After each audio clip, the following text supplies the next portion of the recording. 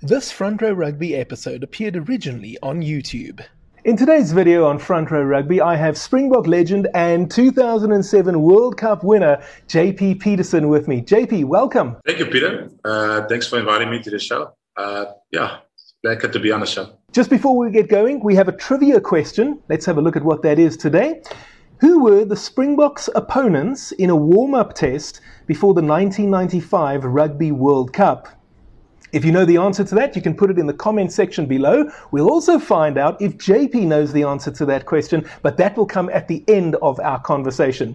JP, let's get going. Firstly, your parents deliberately gave you the initials JPR.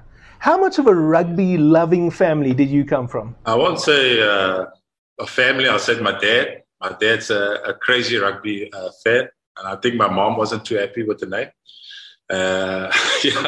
So my dad gave me the name of JPR Williams, and that was my dad's idol in his hero when he was watching rugby. So that's where I got a name from. All right. Now, you made your debut for the Springboks in 2006. It was actually quite a difficult time. There'd been quite a few heavy defeats as well. Talk to me about your excitement, but also at the same time, the atmosphere that was in the Bok camp. I made my debut in 2006 at Ellis Park against Australia. Actually at fullback. So for me, it was the whole experience. As a youngster, I was 19, 20 years old and playing literally with my heroes. So for me, it was quite exciting to play at Ellis Park, and I think we desperately needed that win. Like you just said, we had a bit of a difficult season at 2006 Tri-Nations, and desperately we needed. And obviously the magic of Ellis Park give us that extra boost for us to get that win. Now, it didn't take long for you to establish yourself in the side and become a key member of the Springbok team, off to the World Cup in 2007. And then there was that crucial pool match against England, 36-0. South Africa won that match. Possibly one of the most complete performances we've ever seen from a Springbok team. How do you remember that match? It was quite a nerve-wracking build-up. I think that's my first start, like my second start in a World Cup, and so it's obviously it was defending champions. Not if I'm England, 2003. So obviously, Jake talk about it. They're not just, they're still the defending champions, and the whole build-up was that from 2004 when Jake took over, that this is going to be our match. That's going to tell us if we're going to win the World Cup or not. And I think everybody bought into it, and I think we. Like you said, I think it was close to a perfect performance we could have done as a Springbok team. And then into the quarterfinals against Fiji, we won that, and then we were in the semi-finals. But crucially, the Wallabies and the All Blacks were knocked out of the tournament in those quarterfinals. That immediately put a lot of pressure on South Africa, now almost as the outright favourites, especially because of that pool stage win over England. How much pressure did you guys experience? I think pressure is part of the game. I think it was there. I think the whole build-up, I think coming into the final, I think everybody in South Africa was texting us and sending us a message, and envelopes are coming in from people sending us letters and wishing us well. The president came, the Minister of Sport came. So the whole week was a bit of crazy build-up. But the nice thing about that group was we had such a belief in that group, and with such a composure, and we all got a goal in our mind, and we want to win the World Cup. And I think there was nothing that could have distracted us, because if you look before, I can see it like yesterday, sitting in the change room, before we run out to the field, you can just look in the guys' eyes that everybody's locked in. And there was one mission and one goal only, just to win the World Cup. And I can even say before we run out to the field, we're going to win the World Cup. And when we look back at that match, that final against England, to be quite frank, South Africa looked in complete control of that match pretty much for the full 80 minutes. But how nervous were you during that match? Yeah, obviously there's nerves that comes with as a 21-year-old. Playing your biggest game at the biggest stage. I think France was 20, 1 year younger, so the two of us was there. But at the end of the day, we just told ourselves it's just another game. And I think we just need to go out there and be ourselves and help the team. But obviously the emotions was running high, singing the national anthem. We can look back, a couple of tears came out of my eyes, and it was special. It was a very special moment. And but when the whistle starts to kick off you go into that rugby mode of it's us against them. Let's get the job done. And what does it feel like when the final whistle blows and you are a world champion? Yeah, the one thing I can tell you, I think the whole 23 team can say was we were just relieved. I think it was just pressure. It's like a big fridge just falling off your back. I'm just relieved that we did the job, because the whole build-up is that amount. Like you said, we were favourites and everything. So there was just more. My first reaction was relief. And obviously, when you go into the change room and you see actually the trophy, all the trophy, and you can see the joy in everybody's face, because we sacrificed a lot for that trophy. And the first time you see Jake smile, that's a good thing, huh? I can just imagine. Speaking of smiles, after the World Cup victory, you guys came home, and then there was a ticker tape parade almost in every city of the country. How special was that? I was unreal. Huh? I think the eye opener for me was when we arrived in Oro Tambo for the first time from overseas, and the whole airport came to a standstill. And there were just millions of people. I never see so many people in my life in the airport. They're just cheering and shouting for you. And obviously, as a 19-year-old, 20-year-old, you're like, why are they, like, first time they're shouting your name, JP? And I was like, really? You're like, no, that's not me. And the people shouting your name, and it's mind-blowing. My heart, your heart melts, and it just means so much to them, that what we achieve, obviously in a foreign country. And you can just see the support. If it was, just imagine it was in South Africa, we played that final, and just to see the joy and people coming out and to cheer us, it was unreal. I feel like it was yesterday. It gave me goosebumps just talking about it. That's quite incredible. So Jake White, as we know, was replaced by Peter de Villiers. That was 2008. Then we moved into 2009, and the British and Irish Lions were in South Africa for a 3 test match series. The Springboks won the series, as we know, but that second test at Loftus, how brutal was that encounter? Yeah, it was one of the most physical test matches. I think you can ask the British Lions that they experienced, and I think it was just normal for us as South Africans because we love the physicality and yeah, that's just us. That's how we live for. And I think we were quite upset as Springboks. With the first test, we let them in to come back and kind of think they can win. And obviously they got a bit of cockiness of talking it up on the second test that they can beat us in South Africa. And I think that's the most disrespectful thing you can say to a South African. You're going to beat him in his own home. And I think we just told ourselves, and each and everybody told ourselves, we're going to level it up with our physicality, and we're going to take them to a dark place where they've never been. And you can see a lot of bodies went off the field, and and it was just that's how we deal as Africans. We don't take a step back, and when our backs against the wall, and we come out firing. And it was a beautiful test match, and thanks to Mornay for that beautiful kick to seal the deal. That wasn't a bad way to make a debut either for Mornay Steyn. And then after beating the Lions, it was Tri-Nations time. That's obviously before the Rugby Championship was introduced. And the Springboks dominated that competition as well, beating the All Blacks 3 out of 3, the Wallabies 2 out of 3, winning the competition. 2009 was just an amazing season for the Springboks, wasn't it? If you look back from 2004 to 2007, I think 2009, I think everybody was at their best as a rugby player. And if you look back at all the rugby teams, and I think 2009 is one of the special Springboks players in a team that I've been to. And I think it will go up there as one of the greatest Springboks team that played the game. So if you look from 1 till even to the 28, they was not even playing. They were close to being the best in the position in the world. So that's a special group of players, and that we peaked at the right time in 2009.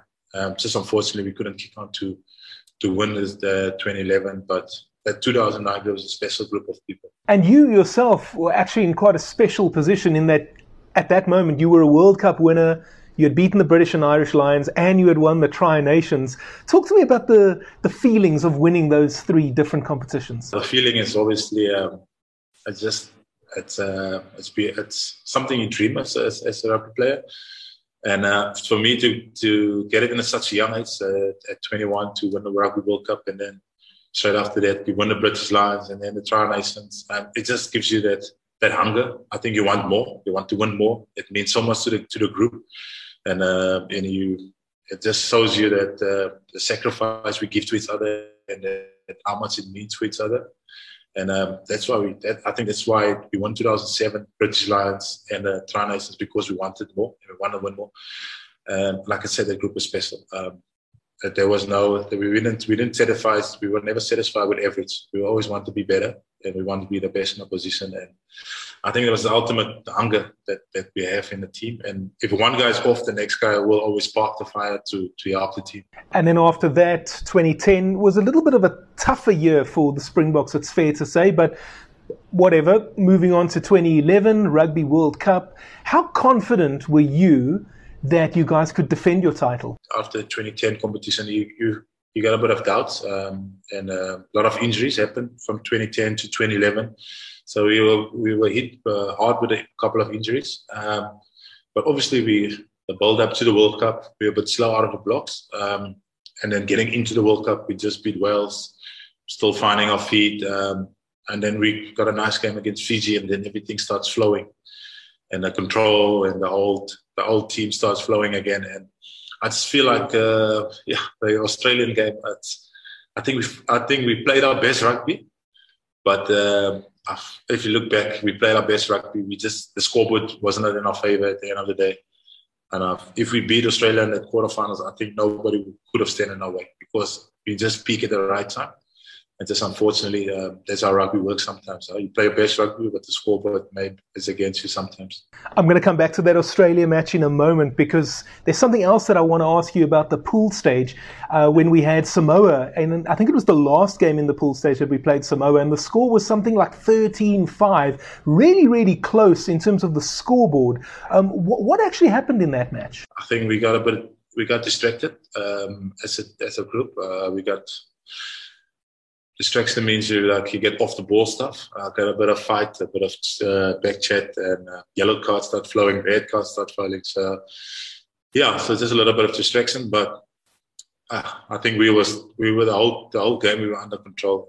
Obviously, Samoa, it felt like a home game, because I think it was in Auckland, and the whole Samoan crowd was there. So I think they played their best game of their lives against us. But we never felt like we were going to lose the game. Never felt like we were in trouble. It's just small things. I think the distraction, I can say, is one of them. That's why we couldn't finish opportunities. And it happens in rugby. Sometimes you just lose a bit of concentration. But the control to win the game was always there. So it's part of the game. Absolutely. So that quarterfinal against Australia, I remember watching it, and I know that I'm being somewhat hyperbolic now, but it felt like 80% of the match was played in the Australian 22. And I know that people now look back and at the time blame the referee. Just how did you experience it? What was it? What did it feel like for you guys? For me, how it feels like on the field was like, it's always going to happen. We were in control. We were playing in the right areas. We did everything right.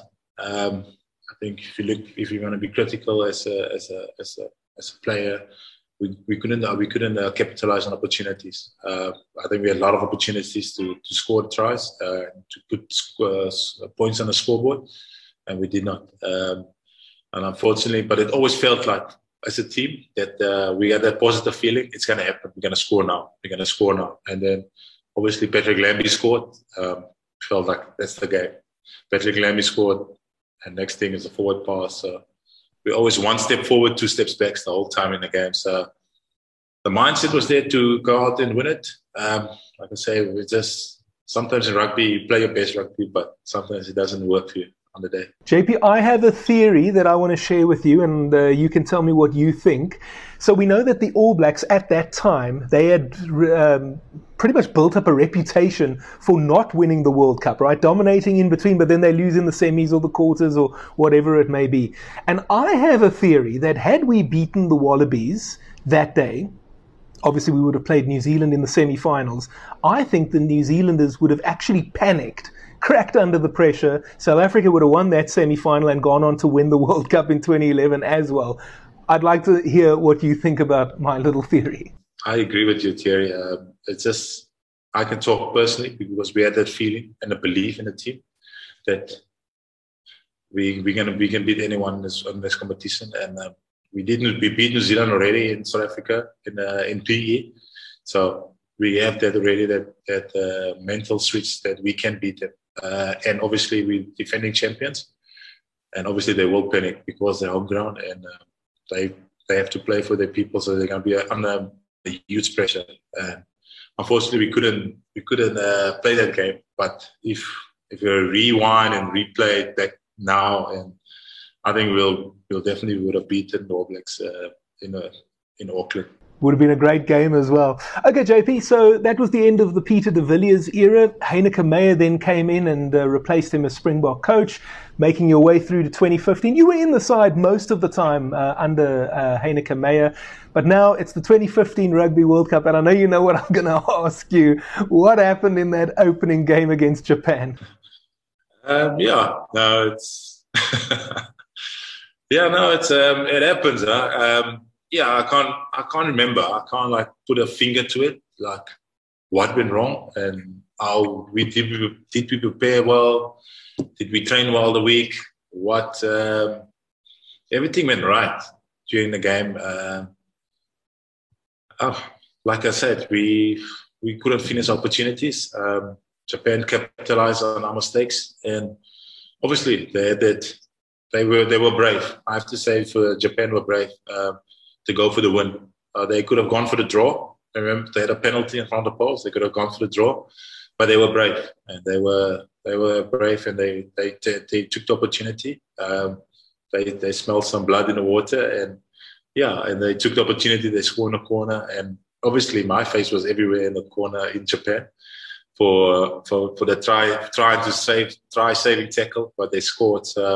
Unfortunately, it happens. It was. It still hurts today. Still gives me nightmares when you see it on TV and everywhere on social media. You see it, and something I can never erase in my head. But it happens in rugby. Yeah, sure. You know, these things happen. JP, we actually recovered quite nicely, didn't we? Ended up finishing third at the World Cup, which is certainly not a disgrace. And then Alistair Coetzee replaced Heineke Meyer. You actually stayed in the team under Coetzee for a short while. So having played under Jake White, Pieter de Villiers, Heineke Meyer and Alistair Coetzee, what's your opinion on the differences between those coaches? Yeah, obviously, if you look at starting with Jake, I think he's a mastermind of knowledge of the game. He's been always not one but two steps ahead of the game. I think he's just the way he sees the game is different to some coaches sees the game, and the way he sees talent and potential to become Springboks is different. And like I said, he's one of the great coaches that will go down in the game. And then obviously with Pieter, it was just the opposite to what Jake is. Jake was very coach-driven, and Pieter was the opposite. He's more manager and let the players run the show, because we had a very experienced group of players, and I think he managed it very well. He took the pressure away from the players. You can see in the media, and we never felt like pressure. We never felt like under threat with the media coming at us, because the media was always at Pieter's case of attacking him, and because he said, the most important is you want the players to be happy, and happy players will play well on the field. And I think we did it for him as a coach. And we're still today very grateful, because he's a great man, Pieter de Villiers, for what he did to us. And then going to Heineke, obviously Heineke is with the Bulls background, obviously very coach driven, very good man, and he always tells stories to get for us to imagination how to get as a cohesion as a group. And he's a big believer in cohesion. And I really enjoy my time on Heineke, and obviously his coaching staff too. That was a good experience. And then with Alistair, I think I was just there with 1 year with Alistair, 2016. Unfortunately, by then I wish I could have helped him more, but my body was on his last legs, just trying to help Alistair, and unfortunately didn't have enough. I think Alistair didn't have enough time and enough backing to help him to to be himself as what Alistair Couture could have been. And you can see his record at the Stormers, how good he's been coaching at the Stormers. And just unfortunately, his career cut short. But I think everything happens for a reason in rugby. And that's why the opportunity of Rassie and the team went forward. So that's how rugby works. Sometimes it's all about timing in the right place. And the timing was probably not right for Alistair, but the right timing was for Rassie. And fortunate enough to play under 4 coaches and to play on the Springbok career for that long. I'm quite blessed to be there. JP, I ask this of all my guests. Could you share with us a funny or memorable moment from your time with the Springboks?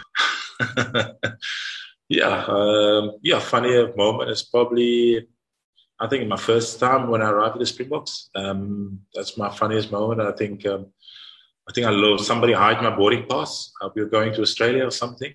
I was 19. Somebody hid my boarding pass. I was just playing a prank on me. I literally were panic. I was sweating. I was asking everybody. I was running around in the airport. And I think everybody was fair play to them. They smiled and they laughed for a very long time. And fair play to them. And I panicked for a very long time. And I think that was the funniest moment. But there's always off the field moments, funny, that I can't share. But there's some good times too. But I think that was one of the funniest moments I can share. Oh, that's actually pretty funny. Okay, so let's have a look at our trivia question then.